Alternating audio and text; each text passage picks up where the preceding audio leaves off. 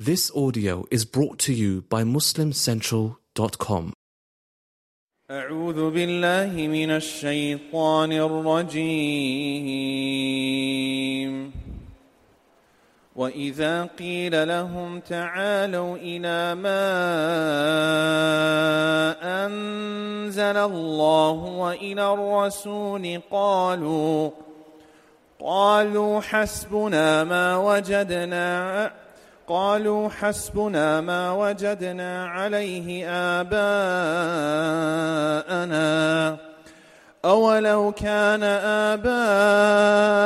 آباؤهم لا يعلمون شيئا ولا يهتدون وإذا قيل لهم تعالوا إلى ما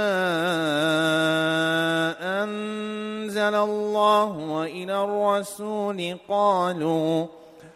قالوا حسبنا ما وجدنا عليه آباءنا أولو كان آباؤهم لا يعلمون شيئا ولا يهتدون يا أيها الذين آمنوا عليكم أنفسكم لا يضركم من ضل إذا اهتديتم يا أيها الذين آمنوا عليكم أنفسكم لا يضركم من ضل إذا اهتديتم إلى الله مرجعكم جميعا فينبئكم بما كنتم تعملون رب اشرح لي صدري ويسر لي أمري واحلل عقدة من لساني يفقه قولي. Dear brothers and sisters, the ayat which I just recited, subhanAllah, were actually the subject of a discussion that I was having with Ustad Nu'man as he was leaving right now. He asked me, what are you going to talk about right now? And I told him that when I came to this convention, I decided that all three of my talks would be one talk. In essence, what I started off with yesterday will continue until my last session tonight, inshallah ta'ala, along the same theme and on a consistent thought. And I told him that I'm going to talk about the ayah, the second ayah which I just recited to you. Ya ayyuha alladhina amanu, alaykum anfusakum, la yadurrukum man dhalla idha ihtadaytum. O you who believe, worry about yourselves. Alaykum anfusakum. Worry about yourselves. لا يضركم من ضل إذا اهتديتم. You will not be harmed by those who have gone astray if you are amongst those who are guided. إلى الله مرجعكم جميعا. You shall all return to Allah subhanahu wa ta'ala. فينبئكم بما كنتم تعملون. And therefore Allah subhanahu wa ta'ala will inform all of you of that which you used to do. And he told me, he said that ayah, and wallahi, I'm not making this up. He said, that ayah has always posed problems for me. I've never been able to find a satisfactory answer to what that ayah means. And subhanAllah, interestingly enough, even the Sahaba had a difficult time understanding and applying this ayah in its proper context. This ayah is in Surah Al-Ma'idah, and I want to give you a long hadith, which is narrated by Qais ibn Abi Hazim, radiyallahu ta'ala anhu. He says, قال قام فينا أبو بكر. He says, Abu Bakr radiallahu ta'ala anhu stood up to give us khutbah. I want you to imagine Abu Bakr as-Siddiq radiallahu ta'ala anhu, not Nu'man Ali Khan, not Umar Sulaiman, not Mufti Mink, not Abdul Nasir Jangda, not Yasmin Mujahid, not Muhammad Abdul Jabbar, none of the lecturers, not Muslih Khan, no, none of these people. I want you to imagine Abu Bakr radiallahu anhu ascends to give you a speech, to give you a khutbah. فَحَمِدَ اللَّهِ وَأَثْنَى عَلَيْهِ. So he says that Abu Bakr radiallahu anhu started off his khutbah in the way that we start off our lectures, praising Allah subhanahu wa ta'ala and extolling Him and declaring His perfection. Then he said, أَيُّهَا النَّاسِ, O people, إِنَّكُمْ تَقْرَؤُونَ هَذِهِ الْآيَةِ. I hear you reciting this ayah. يا أيها الذين آمنوا عليكم أنفسكم لا يضركم من ضل إذا اهتديتم. O you who believe, worry about yourselves. You will not be harmed by those who have gone astray if you are amongst those who are guided. وَإِنِّي سَمِعْتُ رَسُولَ اللَّهِ صَلَّى اللَّهُ عَلَيْهِ وَسَلَّمْ يَقُولُ. But I heard the Messenger of Allah sallallahu alayhi wasallam saying, إِنَّ النَّاسَ إِذَا رَأَوُا الْمُنْكَرَ لَا يُغَيِّرُونَهُ أَوْشَكَ أَنْ يَعُمَّهُمُ اللَّهُ بِعِقَابِهِ. A very profound and scary hadith that the Prophet sallallahu alayhi wasallam said, verily people, if they see munkar, if they see evil, لا يغيرونه, and they do nothing to change it, أوشك أن يعمهم الله بعقابه, it may be that Allah subhanahu wa ta'ala will cause His wrath to descend upon all of them. And so Abu Bakr radiallahu ta'ala anhu is not illustrating a contradiction between a hadith and an ayah. Abu Bakr as-Siddiq radiallahu ta'ala anhu is illustrating a contradiction between the way that an ayah is being recited and the way that an ayah is being interpreted and the way that an ayah is being taken out of context and a hadith of the Messenger sallallahu alayhi wasallam. Abu Bakr radiallahu ta'ala anhu is pointing to a contradiction within us, a conflict within us. It's the narrative of Muslims who live in comfort and ease as they see what goes on around the world, as they see what happens to others around them.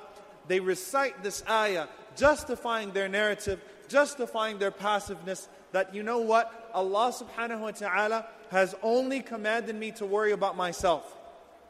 Allah subhanahu wa ta'ala has not commissioned me to worry about the things that go around me. Yes, da'wah is praiseworthy. Yes, speaking up is praiseworthy.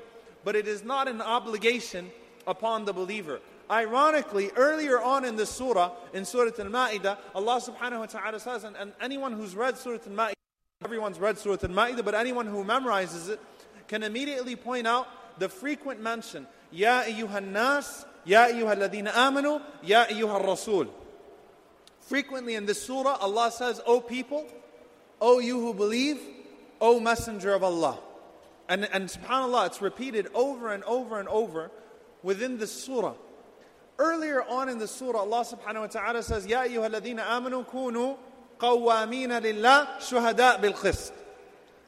O you who believe, be amongst those who stand firm in their belief in Allah subhanahu wa ta'ala and bearing witness to justice, standing firm for justice. Earlier on in the surah. But here Allah Azza wa Jal says, worry about yourselves. Abu Bakr radiallahu ta'ala anhu is having to point out to even a group of Sahaba, this is within 2 years of the death of the Prophet sallallahu alaihi wasallam, that you are not understanding this ayah properly. That Allah subhanahu wa ta'ala has not given you a religion where all you have to do is pray and worry about yourself and be a good family man, be a good husband, be a good wife, and not worry about the world around you. Allah has not given you a religion like that. Allah subhanahu wa ta'ala, in fact, He says, كنتم خير أمة أخرجت للناس تأمرون بالمعروف وتنهون عن المنكر وتؤمنون بالله. You were the best nation ever produced for mankind because you enjoin good and forbid evil while believing in Allah subhanahu wa ta'ala. تأمرون بالمعروف وتنهون عن المنكر. Abdullah ibn Mas'ud radiallahu ta'ala anhu, he says, أما النهي عن المنكر, as for forbidding evil, it's far harder than enjoining good. You know, enjoining good, people generally speaking will be far more receptive to a message of you need to volunteer more, you need to give more charity, you need to go out and do good things, you need to be a better husband, a better wife, a better mother, a better father. People are generally far more receptive to those messages than you need to not do this. You need to abandon sin. You need to do away with this custom in your community which is from al-bid'ah or from a form of innovation or a form of sin. You need to do away with that which brings hardship upon your family and upon the ummah of Rasulullah sallallahu alayhi wasallam. People are not very receptive to that. No one likes to be called out. No one likes to be told that they're doing anything wrong. That's when your ego really kicks in. That's when your arrogance really kicks in. You know, subhanAllah, you'll find as Imam Ibn al-Qayyim rahimahullah ta'ala, he says, أَعْمَالُ الْبِرِّ يَفْعَلُهَا الْبَرُّ وَالْفَاجِرُ. He says, when it comes to good deeds, both an evil person and a righteous person are capable of doing good deeds. But no one abandons sin unless they're truthful with Allah subhanahu wa ta'ala. It's far harder to make sacrifices in your life and to make commitments than to be told, do some extra good deeds. Because good deeds naturally make a person feel good. They naturally resonate with the people. And so Ibn Mas'ud radiallahu anhu said that if you look at the lives of the Anbiya, the lives of the prophets, when they called people to Allah subhanahu wa ta'ala, the vast majority of their message was nahi anil munkar, was abandon your evil. The Prophet sallallahu alaihi wasallam does not come to his society and say to his society, just give more charity and be nicer people. The Prophet ﷺ calls them out on their social ills. He calls them out on their injustices. And subhanAllah, this strange ideology, this attempt to turn our faith, to reduce our faith to what modern day Christianity has become, like Ustad Nu'man was talking about yesterday, to Christianize our faith, where it becomes a faith of rituals, a faith of theology, a faith of prayer, but not a faith that calls people out on their dhulm, calls people out on their injustices. This attempt is growing stronger and stronger and stronger. And if you look at the very early revelations in the Quran, you find Allah subhanahu wa ta'ala, as He was teaching the people, calling the people to tawheed, to monotheism, and belief in Allah, and belief in the hereafter, and belief in the message, the very early ayat, وَإِذَا الْمَوْءُودَةُ سُئِلَتْ بِأَيِّ ذَنْبٍ قُتِلَتْ. When that young girl that you've buried alive is asked, for what crime was she killed? Allah subhanahu wa ta'ala warns the people who cheat with their weights, right? Very, very early on. What's the name of the surah? وَيْلٌ لِلْمُطَفِّفِينَ.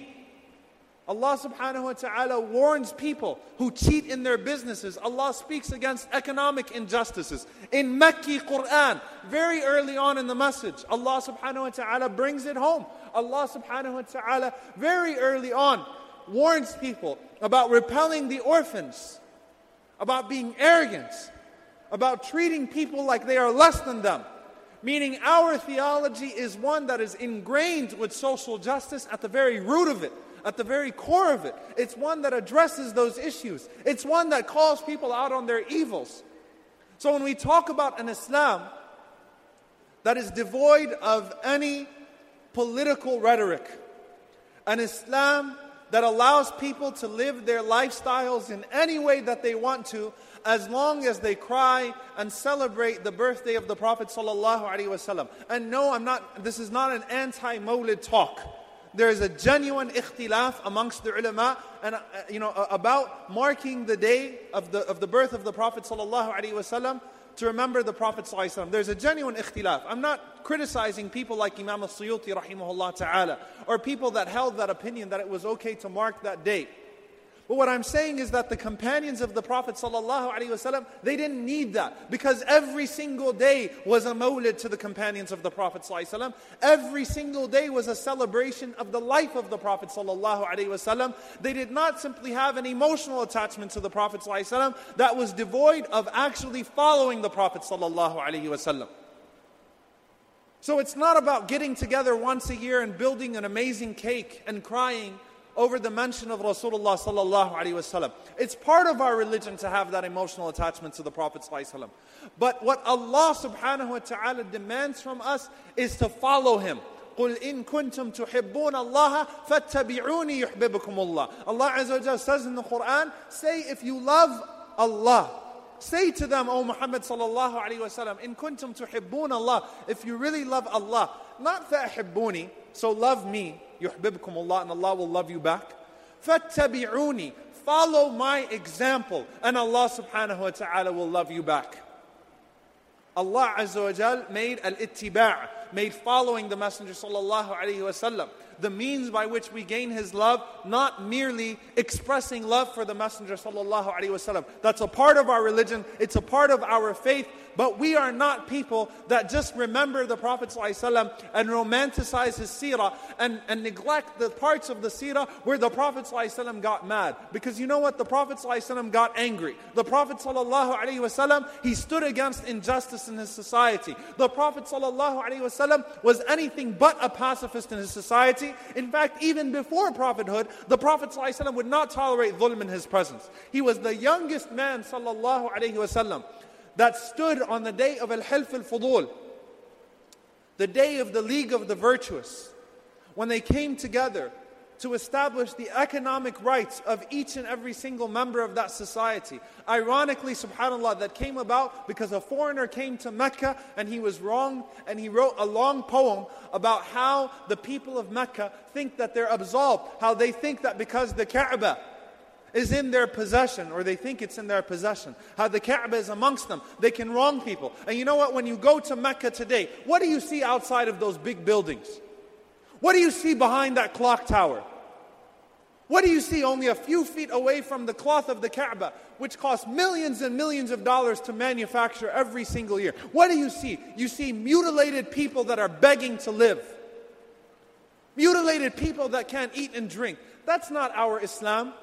Umar ibn al-Khattab radiallahu ta'ala anhu, when he was asked to change the cloth of the Kaaba, he said the poor people are more worthy of being clothed and being fed than the Kaaba. Because the Prophet sallallahu alaihi wasallam, he says, "Ma atharuki, how pure are you? Ma a'zamuki, how great are you? But I swear that the ard, the honor, the blood, the property of a believer is more sacred to Allah subhanahu wa ta'ala than you." That's not our Islam. Our Islam doesn't neglect the things around us and just worry about the rituals. The Kaaba at the time of the Prophet ﷺ was not this amazing, beautiful structure. The masjid of the Prophet ﷺ was not beautiful because of all the mist and all of the fans and the roofs that retract. The masjid of the Prophet ﷺ didn't even have a roof. The masjid of the Prophet ﷺ didn't even have a carpet. They prayed on dirt. That wasn't what made the masjid special, and it wasn't what made the Messenger of Allah sallallahu alaihi wasallam special. Before Islam, he was a social activist. The youngest man, what does that tell you about him? He was far beyond his peers. In his 20s, the Prophet ﷺ was standing with the elders of his tribe, putting his hand on the Kaaba and ensuring that the rights of people would be respected. And the Prophet ﷺ said, if I was called to that again after Islam, I would join it. Even with people of shirk, even with people of polytheism, I would join them to ensure the rights of people. The Prophet ﷺ was not a pacifist. Rasulullah ﷺ spoke up. The Prophet ﷺ was an activist. He was a Sadiq al-Amin. He was a man that was trusted. He cared about the dunya of people. And that's why when he stood up ﷺ to call people to goodness in the akhirah, they trusted him. Those that believed in him trusted him because they knew that the Messenger ﷺ was a man that tried to rectify their affairs in this world, so surely he was trying to rectify their affairs in the hereafter as well. This was the Islam of the Messenger ﷺ.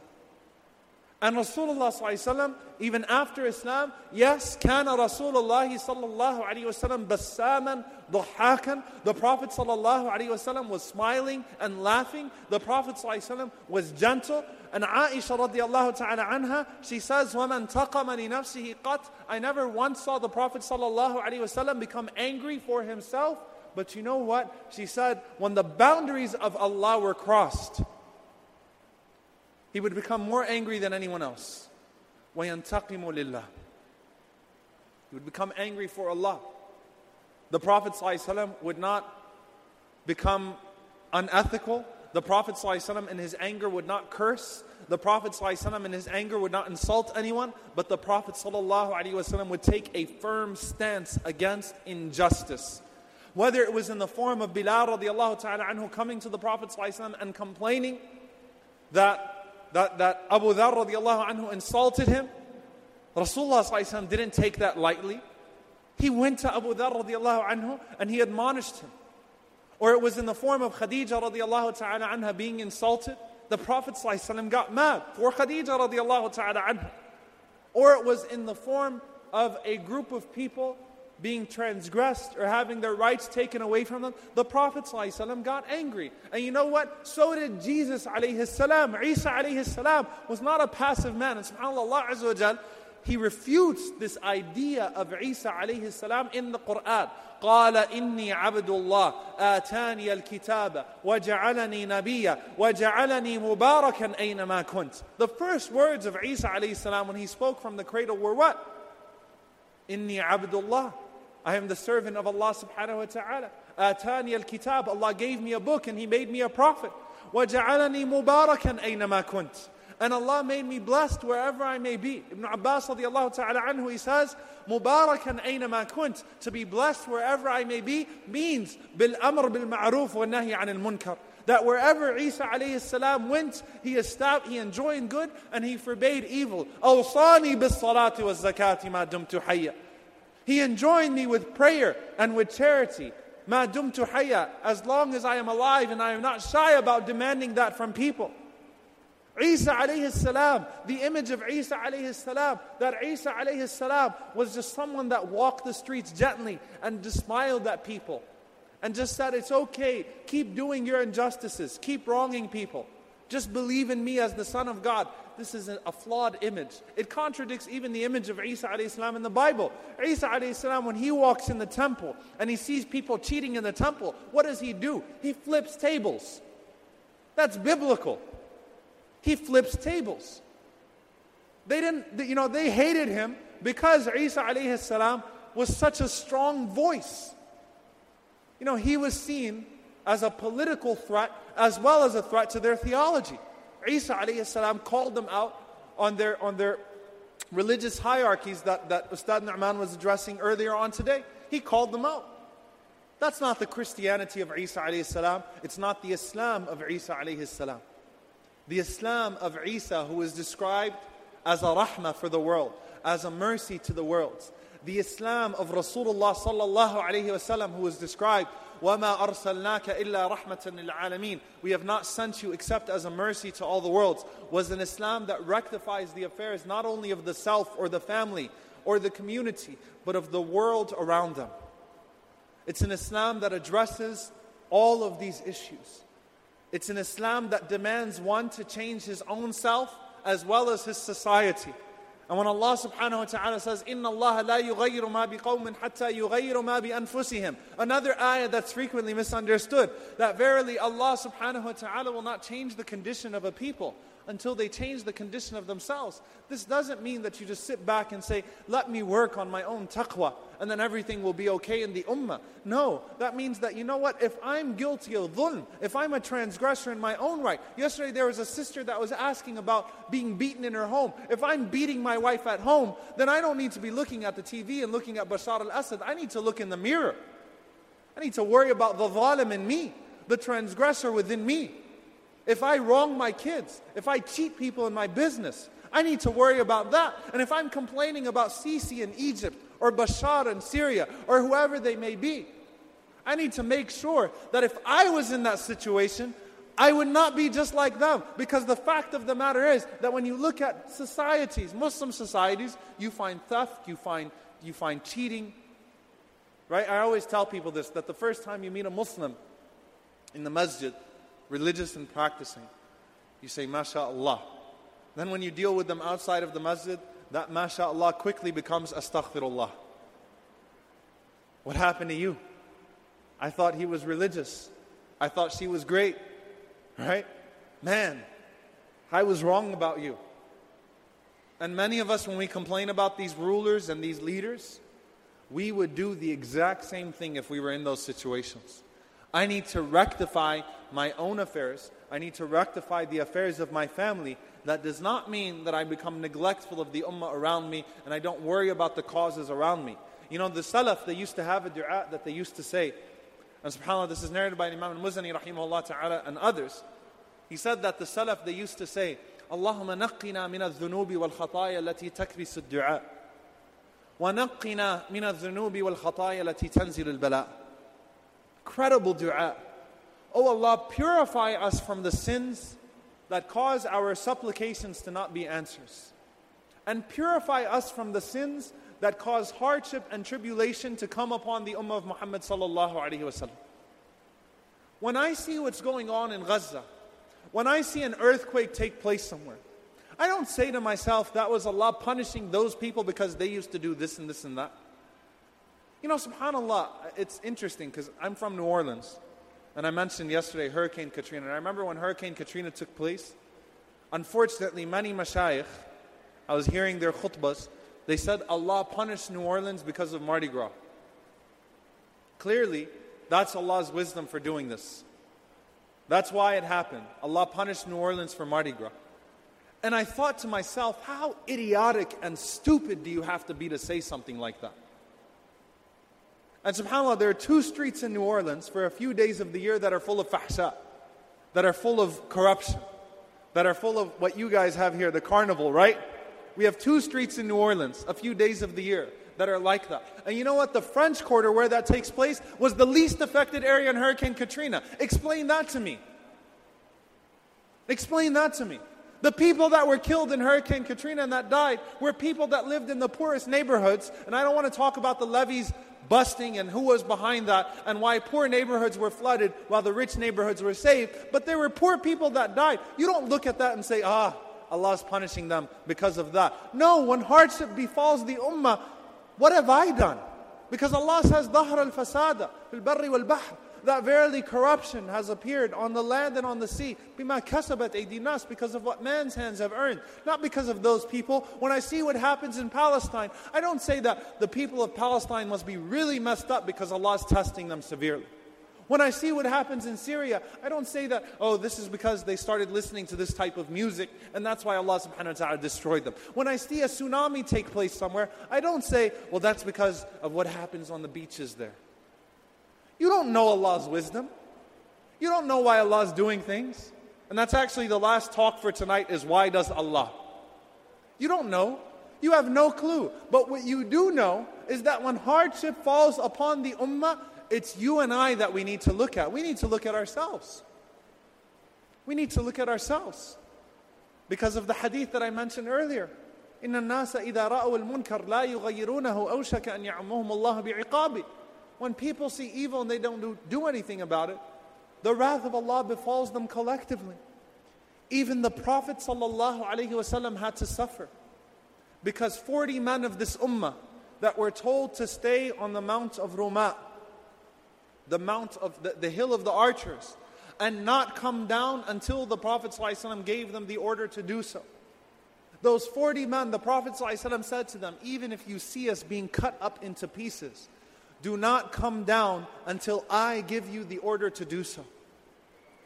And when the Prophet ﷺ and the believers earned what they thought to be a victory in the battle of Uhud, the people on that hill, many of them, they looked down and they said, wait a minute. They're going to distribute the spoils of war amongst themselves. The battle is clearly over. The Muslims have clearly won. And they disobeyed the Prophet ﷺ. And because of that, even the face of the Prophet ﷺ was struck. Blood fell from his mouth ﷺ because of a group of this ummah disobeying Allah subhanahu wa ta'ala. So how about when you have millions of the ummah of Muhammad ﷺ disobeying Allah subhanahu wa ta'ala? Of course the ummah will suffer. Of course people will struggle. That doesn't mean that Allah hates them and He loves you. That's a reminder to the ummah collectively to wake up. Because even on that day of Uhud, what did Umar ibn al-Khattab radiallahu ta'ala anhu say? Umar radiallahu anhu, as the Prophet ﷺ was called out, and Umar was called out, and Abu Bakr radiallahu ta'ala anhu was called out, when Abu Sufyan called out to them and said, do you have amongst you Rasulullah sallallahu alayhi wa sallam? Is Muhammad sallallahu alayhi wa sallam still amongst you? Is he alive? And they were quiet. And they said, Afikum Abu Bakr, and is Abu Bakr amongst you? And they were quiet. Afikum Umar, is Umar radiallahu anhu amongst you? And they were quiet. And subhanAllah, this shows you the status of Abu Bakr and Umar, that even the enemies of Islam knew, is Abu Bakr or Umar still amongst you? And Rasulullah sallallahu alayhi wa sallam, he tells Umar to answer one thing. They call out and they say, a day of Uhud for the day of Badr. Our dead have been avenged. Your dead for our dead. And Rasulullah ﷺ tells Umar radiallahu anhu to answer. And Umar radiallahu ta'ala anhu answers. And he says, Allahu mawlana, wa la mawla lakum. Allah is our protector. You have no protector. Our dead are in Jannah. Your dead are in hellfire. SubhanAllah. Even then, they understand, no. Our shuhada are blessed. They wouldn't want to come back for the blink of an eye to this world. They're blessed. But as an ummah, we do need to reevaluate ourselves. As an ummah, we need to make sure that we are not doing anything to cause hardship upon the ummah around us. But at the same time, we understand that when Allah tests a specific group of this ummah, that Allah subhanahu wa ta'ala is blessing them with shahada. That Allah Azza wa Jal is testing them in accordance with their capacity. And that we are being tested in accordance with our capacity as well.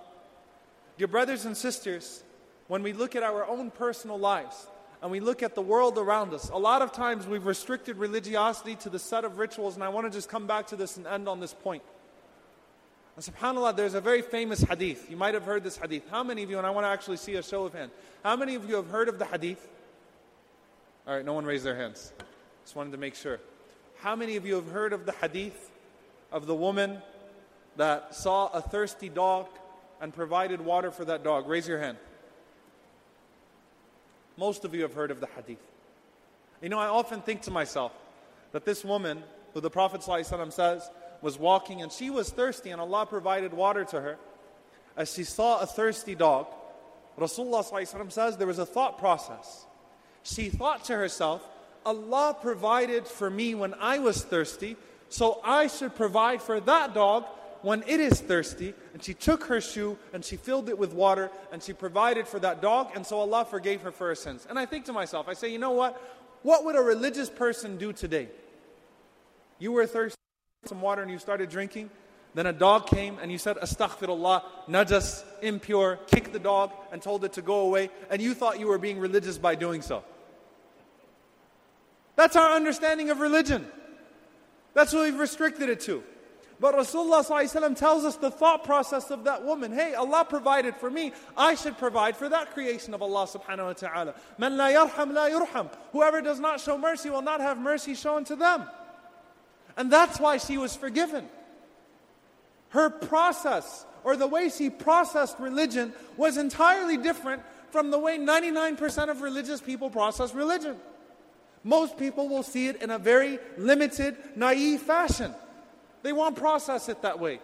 Allah did not send us a religion like that. Allah sent us a religion that makes us responsible for everything that goes on around us. It makes us responsible for the people all over the world. And you know, subhanAllah, I was traveling, actually, some of you might have seen online. Last weekend, I was with Tariq Abu Khudayr. Do any of you know who Tariq Abu Khudayr is? Tariq Abu Khudayr was the young teenager who was beaten in Palestine, 1 week after, or actually a few days after, his first cousin, Muhammad Abu Khudayr, may Allah subhanahu wa ta'ala have mercy upon him and grant his family ease and grant him shahada. Muhammad Abu Khudayr, a 15-year-old, was taken, he was kidnapped by 6 Israelis, one of them a rabbi. And they made him drink gasoline. And they stabbed him over 50 times. And as he woke up from that gasoline, they then covered his body in gasoline. And he spit in the face of the rabbi. And they set him on fire and killed him. Tariq was protesting the shahada, the martyrdom of his cousin. And the Israeli police, the IDF, they took him and they beat him brutally, slamming his head against the concrete, even as he was unconscious. And subhanAllah, then he woke up. Can you imagine a 15-year-old that grew up in the United States? He woke up in an Israeli prison blindfolded. Can you imagine the terror and the horror that he was facing? He woke up blindfolded in an Israeli prison. For 6 hours, they did not remove that blindfold. And when he was taken to a hospital, because he had internal bleeding, all kinds of things happened to him, they wouldn't even let his parents see him. And subhanAllah, as he returns home, he's placed on house arrest. Not only is he insulted and placed on house arrest and his family insulted, they get a bill from the IDF, the dry cleaning bill of the Israeli soldiers for the blood they got on their uniforms as they beat him almost to death. How disgusting of a people are these people? They sent the parents a dry cleaning bill because they got blood on their clothes, almost killing their son. And they made them pay it. And I was talking to Tariq, and you can imagine the trauma that this young boy went through. And I was with him for 2 days this last weekend. We had a voluntary 2 fundraisers for Gaza. SubhanAllah, as I was sitting with him, I could see a young American teen, like so many others, that one day was concerned with selfies and was concerned with whether or not his clothes were matching, whether or not his shoes were up to par, whether or not he had certain games. But now, the harsh reality of this world awakened him to something else. It awakened him to his purpose. And SubhanAllah, he was sitting and he said that when I was in the hospital and then I was thrown back into the prison, I asked the other Palestinians, I said, is this what you guys go through? And they said, we're used to this on a daily basis. We are routinely kidnapped and beaten and thrown into prisons. And he said, I'd heard my entire life about the oppression of the Palestinian people. But now I experienced just a taste of it, and had it not been caught on video and not spread throughout social media, then no one would have cared about him. And had he not been an American teen, he still would have been in prison, and he probably would have been killed. Dear brothers and sisters, that young boy now travels around the country educating people about the cause of Palestine. That young boy's priorities have been completely shifted. He now thinks about the ummah. And you know how many young people in Syria, before Bashar started his massacre of his own people, you know how many young people in Syria probably used to wake up in the morning every day and worry about whether or not they had the right amount of gel in their hair, and worry about whether or not they were going to impress the girl at school. And then now they were striving for their lives. And now they're worried about saving their homes and protecting their families. The harsh circumstances of this world forced them to readjust. It forced them to rethink their priorities and to think about an ummah greater than them. And you know what, dear brothers and sisters, before Allah Azza wa Jal forces us into situations like that, before Allah forces us into circumstances like that, when people come to me and they tell me that my child, my teenager, all they do is they watch pornography, waste away on social media, waste away on games, I can't get them off of drugs, I can't get them to pray. And I remember a hadith of the Prophet sallallahu alaihi wasallam. شكى رجل إلى النبي صلى الله عليه وسلم بقسوة القلب. A man came to the Prophet ﷺ and said, my heart has been hardened. فَأَوْصَاهُ أَنْ يَمْسَحَ رَأْسَ الْيَتِيمِ. Rasulullah ﷺ told him, you should accompany an orphan and you should caress his head. Caressing the head, يَمْسَحَ رَأْسَ الْيَتِيمِ, the literal meaning is to caress the head. It means acquaint yourself with people that are less fortunate. Acquaint yourself with the orphans. Acquaint yourself with the problems around the world. With your brothers and sisters all over. With your brothers and sisters locally. With the homeless people and the displaced locally. Acquaint yourself with those circumstances, with those situations, with those people. And your heart will naturally be softened. Because the world is no longer all about you. It's no longer nafsi, nafsi in this world. It's about something greater than you. And if you want to tame your nafs, attach it to a cause that is greater than itself. Attach it to something that is greater than its shahawat, than just its desires. So when I go online, I'm not going to waste away on idle things. You know what? I'm going to read the news. And I will be grieved. And I will think action and solution. What can I do to change it? I'll be interested in what's going on around me. Interested in the world. Interested in changing this world. Because the world doesn't revolve around me. And subhanAllah, when you're in that state of mind, you know, I always remember my father. May Allah subhanahu wa ta'ala bless him and preserve him. I remember, subhanAllah, when the issue of Bosnia took place, he adopted a family from Bosnia and put them in an apartment right next to us. And we used to go daily and take groceries to them. The refugees and we couldn't even speak their language. We couldn't even understand what they were saying, and they couldn't understand us. But we'd go take our groceries, and he told us, you know, take your gaming consoles. Back then it was Nintendo and Super Nintendo. Things have changed. Take your Super Nintendo over. Play Super Mario with them. Hook up your Super Nintendo. Hook up your Sega. Play with them. Try to talk to them. Try to communicate to them. What do you want to buy them today? What do you want to take for them today?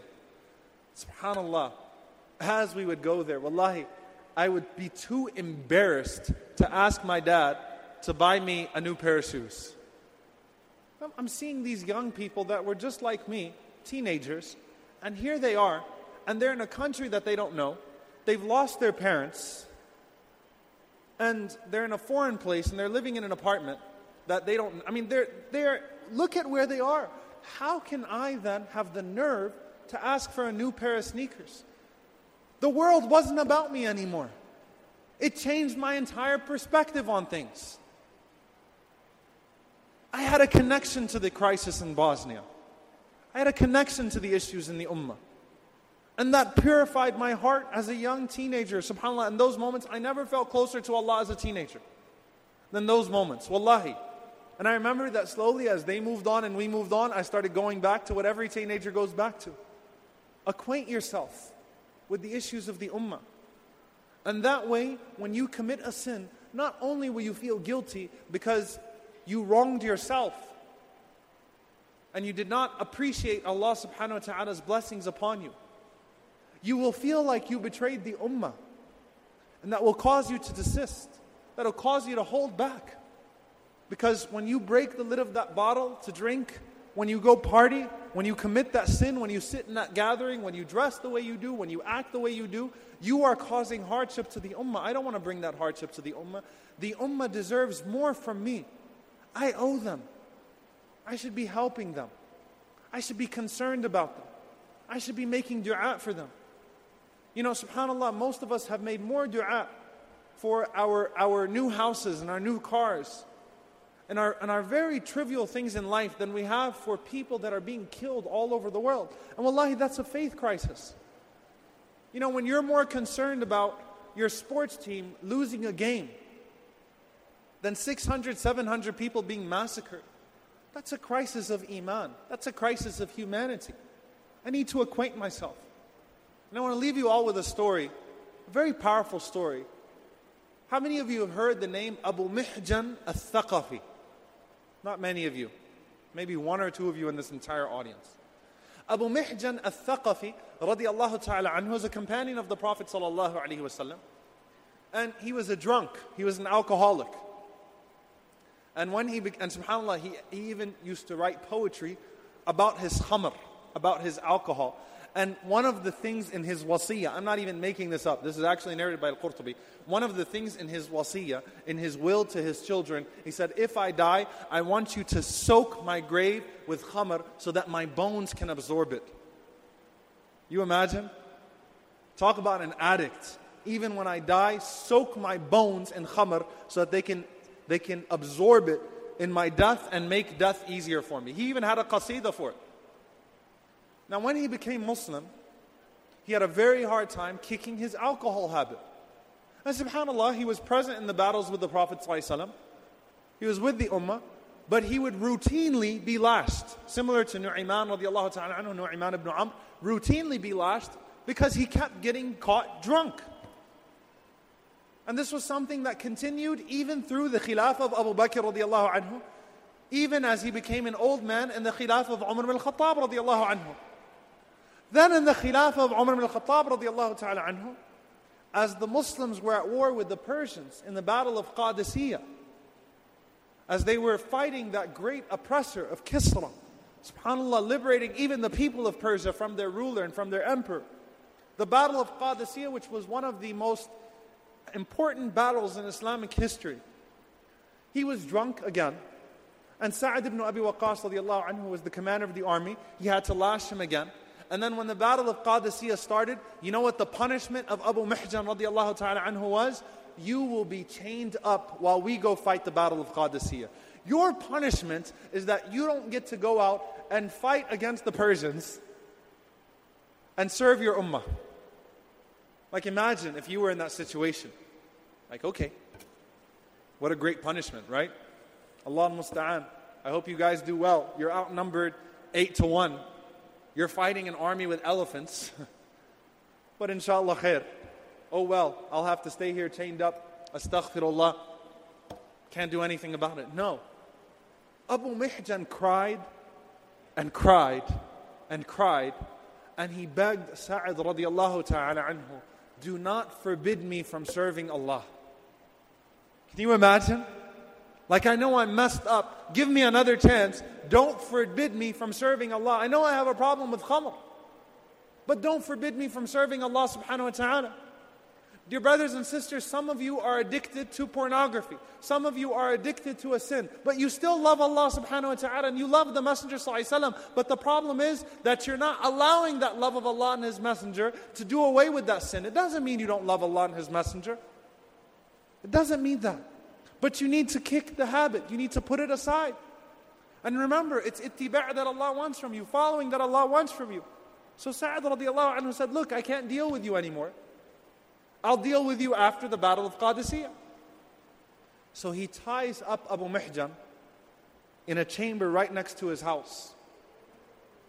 And as he leaves for the battle of Qadisiyah, the wife of Sa'ad radiallahu anhu, Salma radiallahu ta'ala anha, Salma radiallahu anha, she hears Abu Mihjan crying loudly. So she thinks to herself that something happened to him. So she runs to the chamber to see what happened with Abu Mihjan radiallahu ta'ala anhu.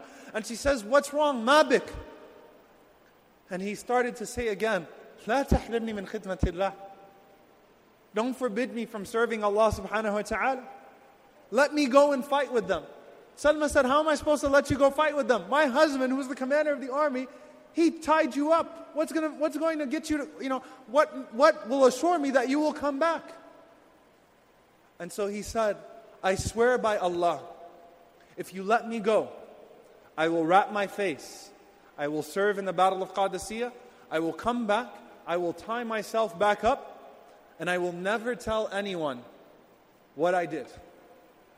And you know what? She believed him. She saw the ikhlas. And that's just the firasa of the mu'min. The insight of the believer. She could see the truthfulness in what Abu Mihjan was saying. So she freed Abu Mihjan. He went to the battle of Qadisiyah. He wrapped his face. And he fought so bravely that Sa'ad radiallahu anhu, as he was watching the battle, he was wondering, who is this man? And so after the battle was over, Sa'ad radiallahu anhu gathered. And he said, where is the warrior that had his face wrapped? Where is he at so that we can nuthni alayh, so he can praise him and we can reward him, make dua for him? And no one came forward. So Sa'ad radiallahu anhu was confused. He was back. Who was that man? Abu Mihjan went back to Salma. He tied himself back up. And he never told anyone. Sa'ad radiallahu anhu, he came back from the battle of Qadisiyah and he came back to his wife. You come back home from a long day at work. What happened at work today? I ran into a rude customer. With Sa'ad radiallahu anhu, you know what happened at work today? We were in the battle of Qadisiyah. And he's saying there was this man that had his face wrapped. And by the way, a side note, this shows you that the Sahaba, they used to talk to their spouses about the affairs of the ummah. It wasn't just worry about cooking food for tonight. I'm tired. It was a long battle. Everyone was concerned about the ummah. The husbands, the wives, the children. So Sa'ad is telling her about the battle of Qadisiyah. And says that there was this man that came and he had his face wrapped. And that fought so bravely. And when I called and asked people who he was, no one came forward. And she said, you want to know who that was? That was your prisoner, Abu Mihjan. Sa'ad radiallahu anhu was so shocked. Said, how did he come? I tied him up. She said, I let him go. And he came back. So Sa'ad radiallahu anhu entered upon Abu Mihjan and he was breathing hard. And he had wounds all over his body. And Sa'ad radiallahu anhu, he started to cry. And he hugged Abu Mihjan. And he said in the ear of Abu Mihjan, he said, Wallahi, I will never lash you again, even if you drink. Like after this action of yours, and of course he was saying it as a means of expression. Right? If he went and drunk again, the had would be established. But I can't lash you ever again. And Abu Mihjan, he cried. And he said, Ya Sa'ad. He said, Oh Sa'ad, Wallahi, I will never return to drinking alcohol again. And he never did. He never did. You know why? Because he realized that there was a cause that was greater than him. I don't have time to worry about my khamr and my sins and these trivial things in life. I've got an ummah that has expectations of me. And we as an ummah, Allah Azza wa Jal has expectations of us. We ask Allah subhanahu wa ta'ala to make us a people who enjoin good and forbid evil within themselves and within their homes, within their communities and within their ummah. Allahumma ameen. أقول قولي هذا واستغفر الله لي ولكم ولسائر المسلمين. جزاكم الله خيرا والسلام عليكم ورحمة الله وبركاته.